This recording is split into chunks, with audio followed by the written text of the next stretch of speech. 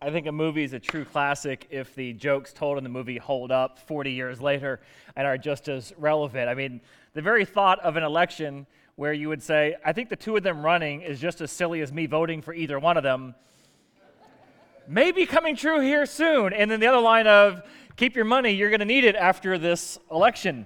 Classic. But the movie was about a story. We love these kind of easy money treasure kind of stories that the whole movie was about, where if you accomplish this task, $300 million is coming your way, but you can't tell anybody about what you're doing. They can't understand it. They can't know what you're doing. And this is a great parallel for a parable that Jesus tells. We're going to be looking at this morning out of Matthew 13. And he's hitting on our love for fortunate finds, buried treasure, easy money kind of things. We love movies that deal with this topic. I mean, how many movies are there that follow the storyline of somebody who finds a fortune somewhere? We will watch sequel after sequel after sequel of these, even if it's about some shifty-eyed pirate who kind of makes some odd decisions in his personal life, but that's kind of a different story. We will watch movies about archaeologists who run around the world with a whip in their hand to look for some buried treasure, or a shapely one with pair of 9mm who also does the same kind of thing, but are on our own way. We will watch movies about the fact that maybe our founding fathers hid clues to a treasure map all over our founding documents. We will watch these kind of movies because we love them. We love the idea of this buried treasure. We watch reality shows with this very same topic in mind, whether it's trying to find some buried treasure in a storage shed that's been abandoned, or somebody brings it into a pawn shop, or the Antique Roadshow. I mean, there is story after story after story, American pickers of these buried treasure finds. We like these kind of things, and Jesus picks up on our love for this, which is not a new thing, it's an old thing too, when he gives this parable we're going to be looking at in Matthew 13. And while in our day, buried treasures are sometimes found like in the form of a classic car in a barn or in a safety deposit box, back in that day, they actually had buried treasure. It was a very common thing. As a matter of fact, when Jesus tells another parable, not the one we're going to look at this morning, but a different one, over in Matthew 25, he mentions there was a wealthy owner who gives three of his servants some weights of money, whether it be gold, silver, we're not really sure, and one of them gets 5, one gets 2, one gets 1 weight, and the one who has a weight of some amount of 5 takes it and he invests it. The one who has the 2, he invests it. What's the guy do with who was only given 1? What's he do with it? He buries it. That's what they did. Because they didn't have safety deposit boxes. They didn't have a home safe. They didn't have like a big metal box. You could lock things up with a combo lock. You didn't have that thousands of years ago. The only way you could make sure nobody got the stuff that you wanted to keep to yourself was to go bury it somewhere where only you knew where it was. Well, then what happens if that person dies or gets arrested or disappears? What happens to that? It just stays there in the ground for somebody else to find. And so it was a very common thing. And so Jesus brings up this concept when he's talking in Matthew 13. We've been looking at a lot of parables out of Matthew 13 on the parables he tells about the kingdom of heaven. So he tells another kingdom of heaven parable from a different perspective. And he says this, again, the kingdom of heaven is like a treasure hidden in a field. And when a man found it, he hid it again. And in his joy, he went and sold all he had, and he bought that field. Again, the kingdom of heaven is like a merchant who went looking for fine pearls. By the way, pearls back in that day and time was equivalent to like what our diamonds are now. That was the gem of choice back in their time. So he says, the kingdom of heaven is like a merchant who went looking for fine pearls. And when he found it, one of great value, he went away and sold everything he had and bought it. Now, before I begin, maybe you haven't had a chance to process it enough. However, if you process it for a little while, there may be some of you, probably not in this church, but there may be some of you who reads this and goes, I have an ethical issue with this. I mean, the guy finds the treasure, he then buries it, doesn't tell anybody, and then he goes and he buys the field from the guy who doesn't know about the treasure, and isn't that kind of like half shifty? And some of you are thinking, finders keepers, man, I don't see what the problem is. Others of you, though, are like, well, it just seems a little, off. So much so that there's a guy, Randy Alcorn, who's written several good books on heaven, and he also wrote a book, a little short mini book, on just this parable. It was called The Treasure Principle. And he had so many people write in about this ethical issue about the guy who finds the treasure and buries it and then goes and buys it, that he posts one of the emails that he gets, and he feels like he needs to address it once and for all on his author site. And I just wanted to read you the email that he posts, and I have to read it, in the voice that I read it in. And I signed it with a person who I think wrote it.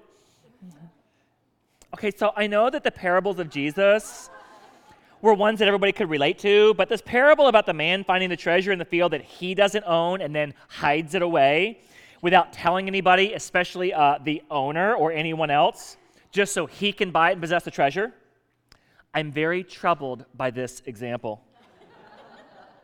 I know Jesus wouldn't teach us to do something unethical.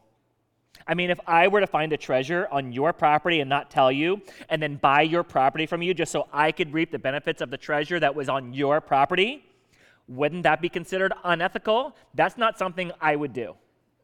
Sincerely, Karen.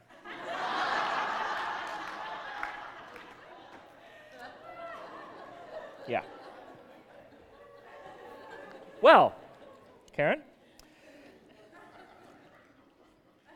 Is it fair to say you're missing the point? You're missing the point of what this parable is all about. He's not talking about the ethics of finders keepers in this parable. That's not at all what the parable is about. However, in reading it, I had to laugh because if you've been with us for the past couple weeks and learning about why Jesus used parables, the very fact that she's missing the point was kind of the point of why he was using a parable in the first place. Because people like this aren't anything new.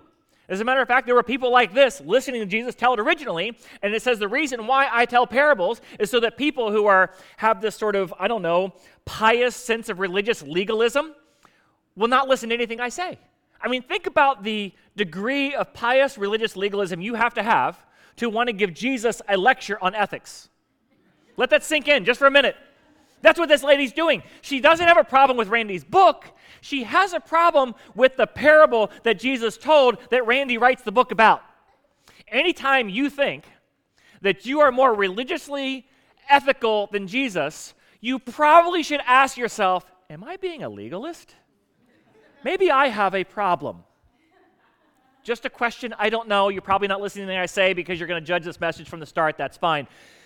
But those were the people who were listening to Jesus back in his day, and he purposes, we've been talking about, would tell parables to both reveal truth and to conceal truth. And this is a perfect example of how the truth of this parable is totally lost on this person.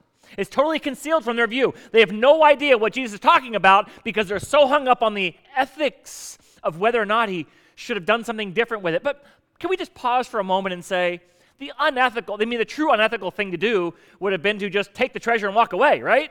Nothing was stopping that. Or take a portion of the treasure, sell that to then go back and buy the field so then you can legitimately own it. I mean, there's a lot of other more unethical things he could have done. You're going to pick on this? A little odd.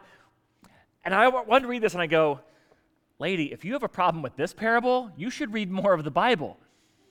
You're not going to want to read what you get. If this is having, you're going to be triggered when you read Luke 16. In Luke 16, he tells a parable about the shrewd manager. Maybe you know that one. This is a parable. Very similar point he's trying to make over there that I'm sure this person's not going to get either. In that parable, it's about a guy who's going to get fired at the end of the day because he's mismanaged the financial accounts of his manager. And so because he realizes he's got about 4 hours left on the clock before he's going to get fired, he goes and he reaches out to all of the people who owe his boss a lot of money.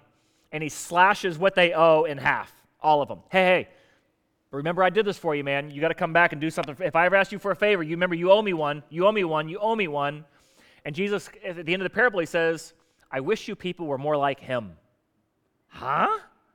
I mean, if you're triggered by this, which it may or may not be shady, Jesus flat out goes to the most shady individual possible. I almost picture this lady in that Jesus' time asking him about this parable, and he's like, oh, you had a problem with that one? Well, I understand. Let me give you a better parable. And then he goes to like a guy who's even clearly more shady than that. So what is the point of these parables? Is Jesus just, down for a good hustle? I mean, is he down for, somebody who's going to kind of do whatever? Is that really the point? No. What it is Jesus looking and he's saying, I see how cunningly creative people are. I see how hard people are willing to work to get what they want, even something that is as temporal as money, even something that shouldn't even be gotten. I see how they are willing to, by hook or by crook, find a way to get done what it is that they want to be done. all for something that they value to be of real importance, whether it be to have a job next week after I lose this one, or to find the most amazing gem that the world has ever seen so I can be in possessor of the Hope Diamond or whatever it is of the day, or whether it be of this buried treasure so I can live life and be living large, and look at the extremes that somebody would go to get that kind of thing. He says, I wish you would take that same energy and effort and use it towards that which really matters most. That's the point he's trying to get across. Now, it's going to be completely lost on somebody who's focused on these other things.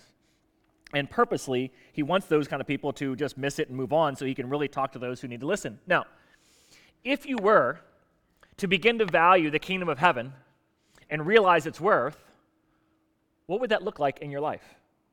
How would that impact what you do with your time? How would that impact what you do with your relationships? How would that impact with what you do with your money? How would that impact what career you choose? I mean, think of all the implications that that could possibly have. It would completely reorient your world. Now, if you did get so radical as to really buy into it being worth it, what would your friends around you say? That's where I go back to that Brewster's Millions story. None of his, like John Candy, his best friend there, is trying to talk him out of it, saying, you can't do this. This is crazy. You're wasting all your money. This is worthless endeavor. And he's like, no. You got to trust me on this. You got to trust me on this. It will be worth it. And he's doing all of that for a $300 million payoff. And Jesus is saying, I wish you would work in that same manner or possibility. And it's funny how hard you will work to get something when you realize what a deal it is. Like if I were to tell you right now, a friend of mine's got a Porsche. It's only 1 year old, and he's willing to sell it. Anybody interested? In this demographic, there may be one or two of you who go, send me the info. The rest of you are like, no, that's a little out of my pay grade. What if I told you this car right now has a valuation of about $80,000, he's willing to sell it for $3,000?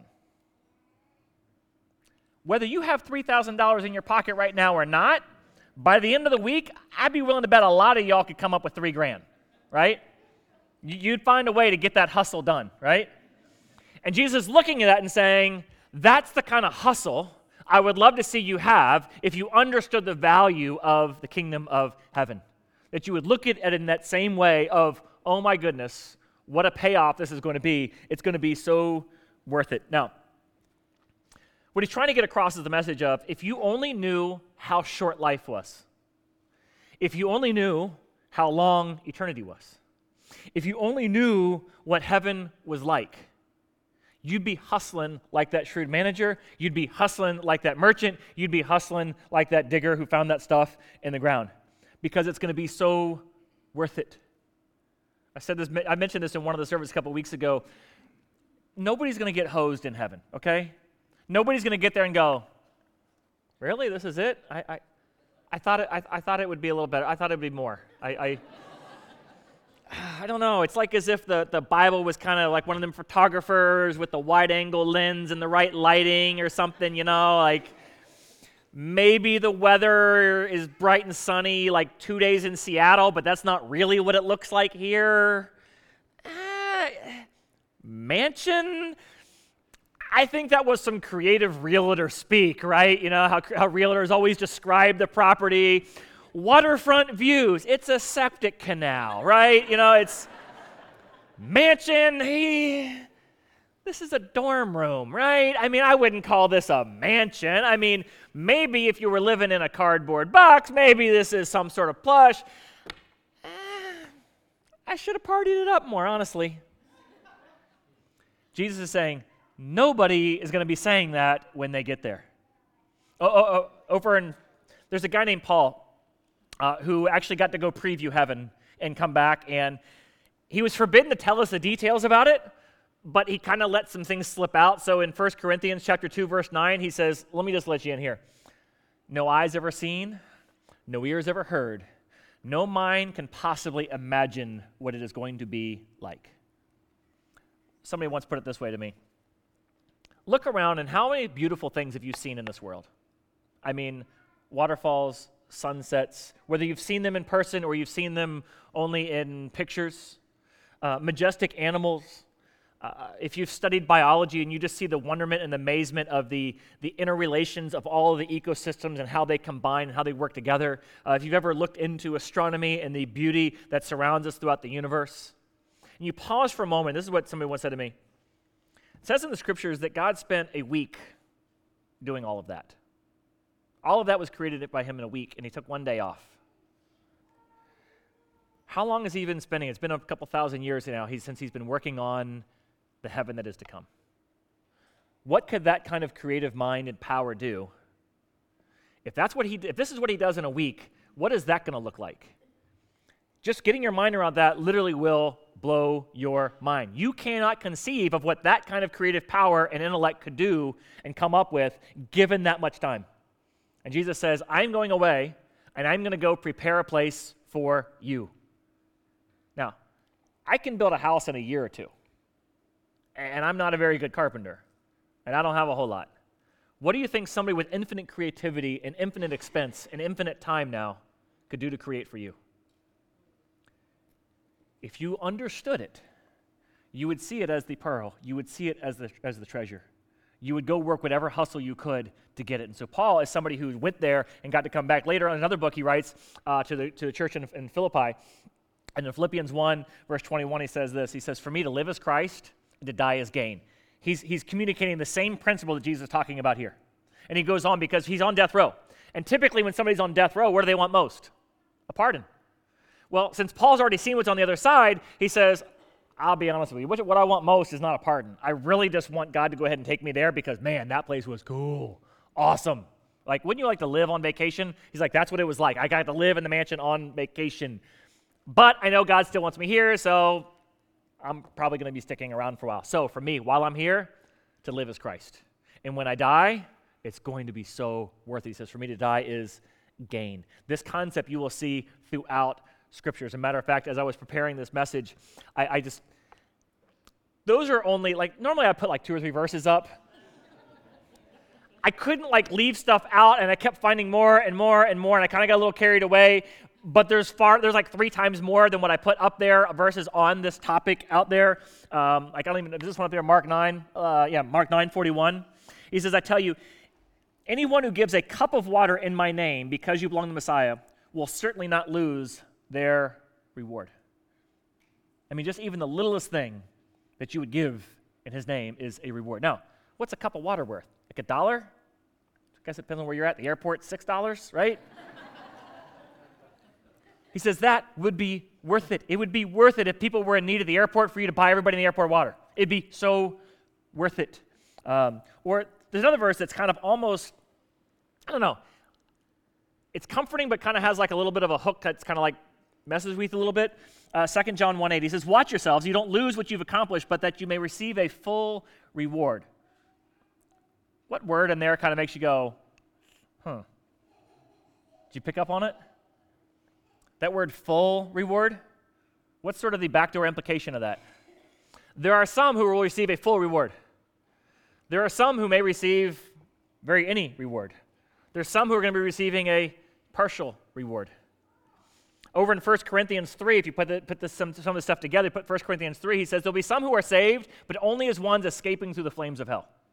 They barely get in the door. There's the Indiana Jones movie where he's rolling through this closing door and he reaches back and grabs his whip, that kind of thing. I always sort of pictured that's kind of the person who barely gets in. There's the bottom of the clothes kind of singed by hell as they're walking in the door. And I'm just happy to be here.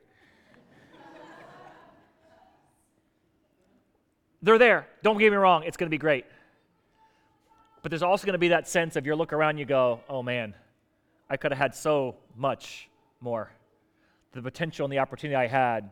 If you've seen the movie Schindler's List, at the very end of the movie, he's looking around and realizing, what he realizes is economically, about every $100, or each employee that he has, and all the employees that worked for him, their lives were spared from the Nazi Holocaust. And he begins to realize where it came out to be was it cost about $100 to save a life. And he looks down at his ring and he thinks to himself, this ring was $600. I could have saved 6 people if I didn't have this ring. He looks at his car and he thinks, $5,000 for this car, all these people I could have saved if I didn't spend my money. And he looks at all of the money he wasted. And God says, I don't want you to get there and look back over your life and go, oh, all that was wasted. Rather, I want you to look at this and realize the potential and the opportunity you have for the reward at hand, that you might live your life in such a way that you would do whatever you can to get it. Now, the issue of these parables is all about value. Now, the thing about value is it's subjective. We value things differently. We place different values on things, and that's what Jesus is hitting on. He understands that we value things differently. So, for instance, by the way, that's the reason why marriages argue over money, because we value how to use that money differently. One person in the relationship may value a fishing pole as being much more valuable use of our money than new furniture. And the other one says, well, no. It's much more important for our family that we get furniture than a new fishing pole. To which you would come back and you'd say, yeah, what are we going to do with the couch? Let the kids sit on it and waste their life away? With a fishing pole, we can feed our children. I can use it to teach them to fish. And if I do that, they could fish for a lifetime, and yet you just want a couch? These are valuation conversations. Right? I'm not proposing one of them. I'm just telling you how the valuation conversation goes. And so what you value is what you will spend money on. And what Jesus is saying, what I notice is that people don't place a high value on heaven or on the heaven's reward. They will spend a lot of time on a hustle for a treasure or a pearl, but don't seem to spend much time on a hustle to increase the reward on the other side, which will be so worth it. Other thing about valuation I was thinking through is housing prices. Like, how much does a house cost? I don't know. It's hard to know. It's so subjective. I mean, you'll look on Zillow and they'll have one price for your house. You'll talk to a realtor. They'll do some market comparison and they come up with a different price for your house. The city assessor, he's come up with a different price for your house that he's going to tax you based on whether that's fair or not. The bank, when you go get a loan, they're going to do assessment. They're going to tell you what they think your house is worth. If a friend of yours, maybe come over and say, here's what I'd be willing to give you for your house. But at the end of the day, I can tell you with my house, none of those are an accurate valuation of my house. Because for my house, I built my house. I mean, it was something I always wanted to do was to build my own house. And so I built the house. And you can't put a price tag on that for me, right? Because for me, my house is more than just the house. It's a memory. Like as I go into each room, this is literally something I go in a room and I will remember the work that it took to design the HVAC system and build it.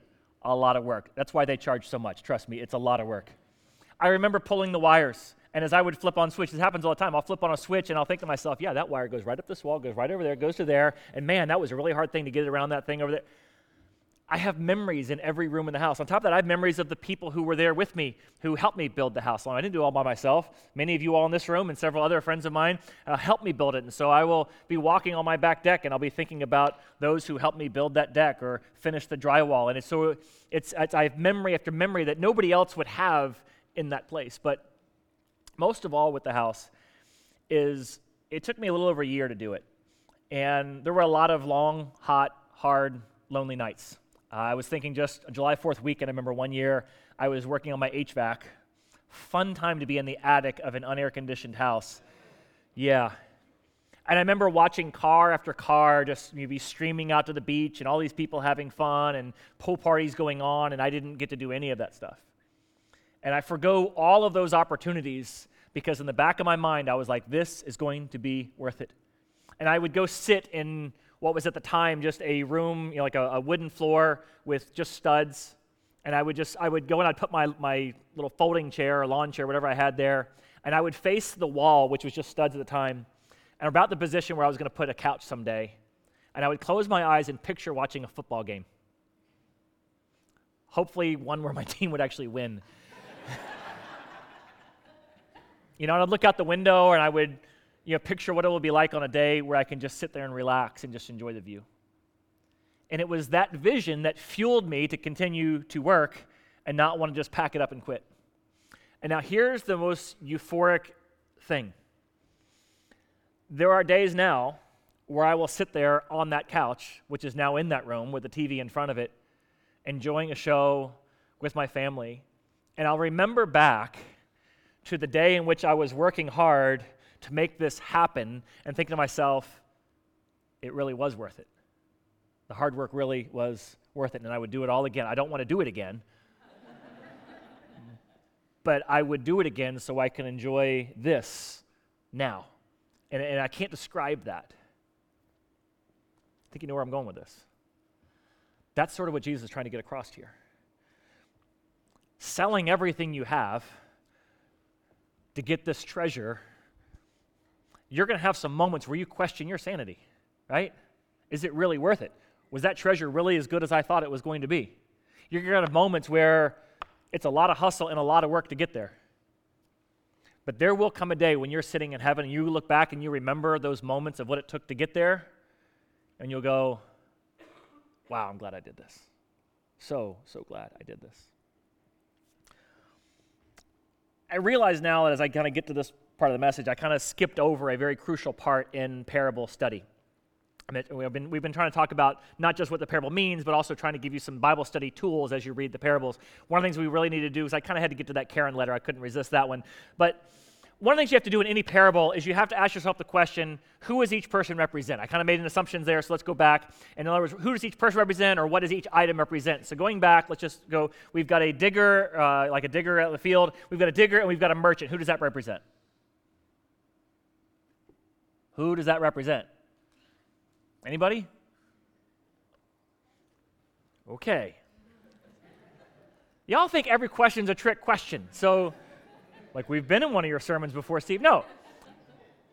Who is the digger? Who is the pearl? Us. Thank you. Anybody agree? Us, right? What is the treasure? Heaven. Thank you. And so y'all are sitting there like, who's the digger? I know the correct answer in church is always Jesus. But I think it's me, but it might sound selfish if I said me, so somebody else go first. Us? Yeah, us. I concur. Us? Well, maybe it actually was Jesus. Let's reread the parable. See, every question I do ask is a setup. I'm sorry, it always is. See, those of you who are new, you don't know that I set up these questions. I lead you right down a path and purposely just to yank it out from underneath you. So let's reread the parable, only this time, put Jesus as the digger or the merchant. The kingdom of heaven is like a treasure hidden in a field. When a man found it, he hid it again, and then in his joy he went and sold all he had and bought that field. The kingdom of heaven is like a merchant looking for fine pearls, and when he found one of great value, he went away, he sold everything he had, and bought it. If Jesus is the digger or the merchant, who or what is the treasure of the pearl? Us. Do you have anything to back that up? I got a few up there. Let's go through just a couple of them. Exodus 19. You indeed, if you will indeed obey my voice and keep my covenant, in other words, we have a relationship, you will be my treasured possession, it says in Exodus 19. Or Deuteronomy chapter 7. The Lord has chosen you to be a people for his prized possession. Deuteronomy 14. The Lord has chosen you to be a people for his prized possession. Deuteronomy 26, he has proclaimed that you are his people, a treasured possession. Over in the New Testament, same thing. He brings back the same idea, the same concept, carries it over. 1 Peter chapter 2, you are a chosen people, a royal priesthood, a holy nation, God's special possession. Over in 1 Corinthians 6, he says, you are not your own, you were bought at a price. There is a lot of documentation here that Jesus looks at you as being a treasure worth giving up everything he has that he might obtain a relationship with you. And the way that I talk about how this life is about nothing more than a loving relationship with Jesus Christ who's no joy for all eternity. Is it not also true that when Jesus came here, that his life was about nothing more than establishing, developing, growing, creating, having, wanting a loving relationship with you that he might be able to enjoy for all eternity? You can read it.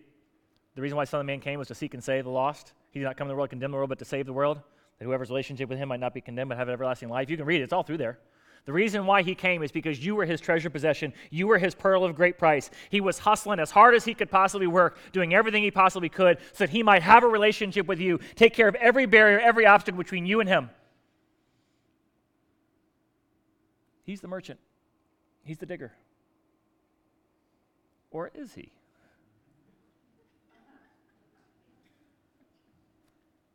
Actually, he's not. In this telling of the parable, you are actually the merchant, you are actually the digger. However, here's the thing. Jesus has led the way in exactly what he wants you and I to do. And in a beautiful relationship, is not a beautiful relationship one where two people value each other more than themselves? They're willing to give up everything they have for the other person. That's what he's talking about. Jesus has sought us out as his treasure possession. And he says, oh, if only you would see me as your treasure possession too. Because you're my treasure possession, I will do everything I can and give my entire life. I will even descend into hell on your behalf. I will give of my very life for you because you are that for me. And if you could only realize, if you could only see, that's what I am to you. If you could only value me the way I value you. Matthew 16, Jesus says to the disciples, whoever wants to be my disciple must deny themselves and take up their cross and follow me. Whoever wants to save their life will lose it. Whoever loses their life for me will find it. For what good will it be for someone to gain the whole world, yet forfeit their soul? Or what can anybody give in exchange for their soul? For the Son of Man is going to come in his Father's glory with his angels, and then he will reward each person according to what they've done. Do you see this? It's right there. Same way he values us, he says, I wish you'd value me. And in the same way that he's given his life for us, he's calling us to give our life for him. In the same way he took up his cross to die for our sins, he's calling on us to take up our cross for him. We might give our life for him. Now, I can't preach this whole message without using the rope. If you've been here before, you know what I'm talking about. It's just such a crucial message. It is so essential to everything that we do, everything the scriptures say. I always leave this rope up here. If you haven't been here before, this is something new to you. For those of you who know what this is, but you probably forget because often we do forget. Picture this entire rope representing all of eternity. You know, from the start of your life all the way till your very last day of existence, whenever that may or may not be. And if this rope, it represents all of eternity that you'd spend with God, because that's a loving relationship that lasts for all eternity. How long is your life in comparison to all this? This is probably too big of a thing, but I had to get at least big enough that you could see it from where you're at. This would be it, cradle to grave right here. And I've got 3 little segments here. This first little segment's while you're in school. And I know that feels like an eternity. Like you will never graduate whatever kind of schooling you're in. You'll always be a kid. You'll never get there. You'll never get that degree. That's true of your loans, but not necessarily true at the time. This next blue section is kind of like your working years, where you get a career, you build a life, whatever it may be, whatever your concept of building a life or family or whatever that is. That's kind of your blue, section right there, your career. And then eventually you're kind of working. So you're working this whole red time so you can get to the blue time. I'm working all in school so I can get a good career, a good life. You work the whole life so you can do what? Get that retirement, right? Social Security, 401k, Roth, whatever it might be. 20 years of the Navy, they give me the rest of my life and I can retire and never have to do anything, sort of. You just want to be able to enjoy this time right here, but then your body's so old and broken you barely can. Then it's over. That's it. We spend, unfortunately, so much of our life hustling for this.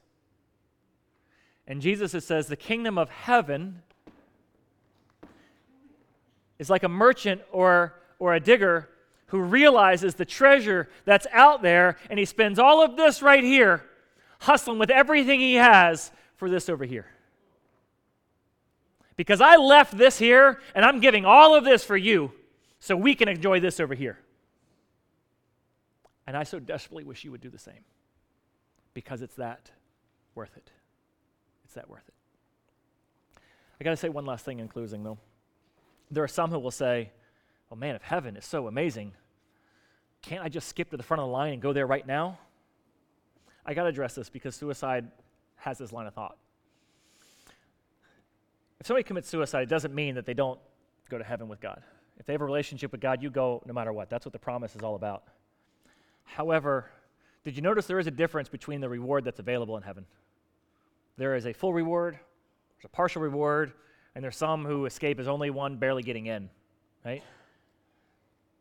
When somebody commits suicide, what happens is they walk into heaven and God's like, I'm so glad you're here.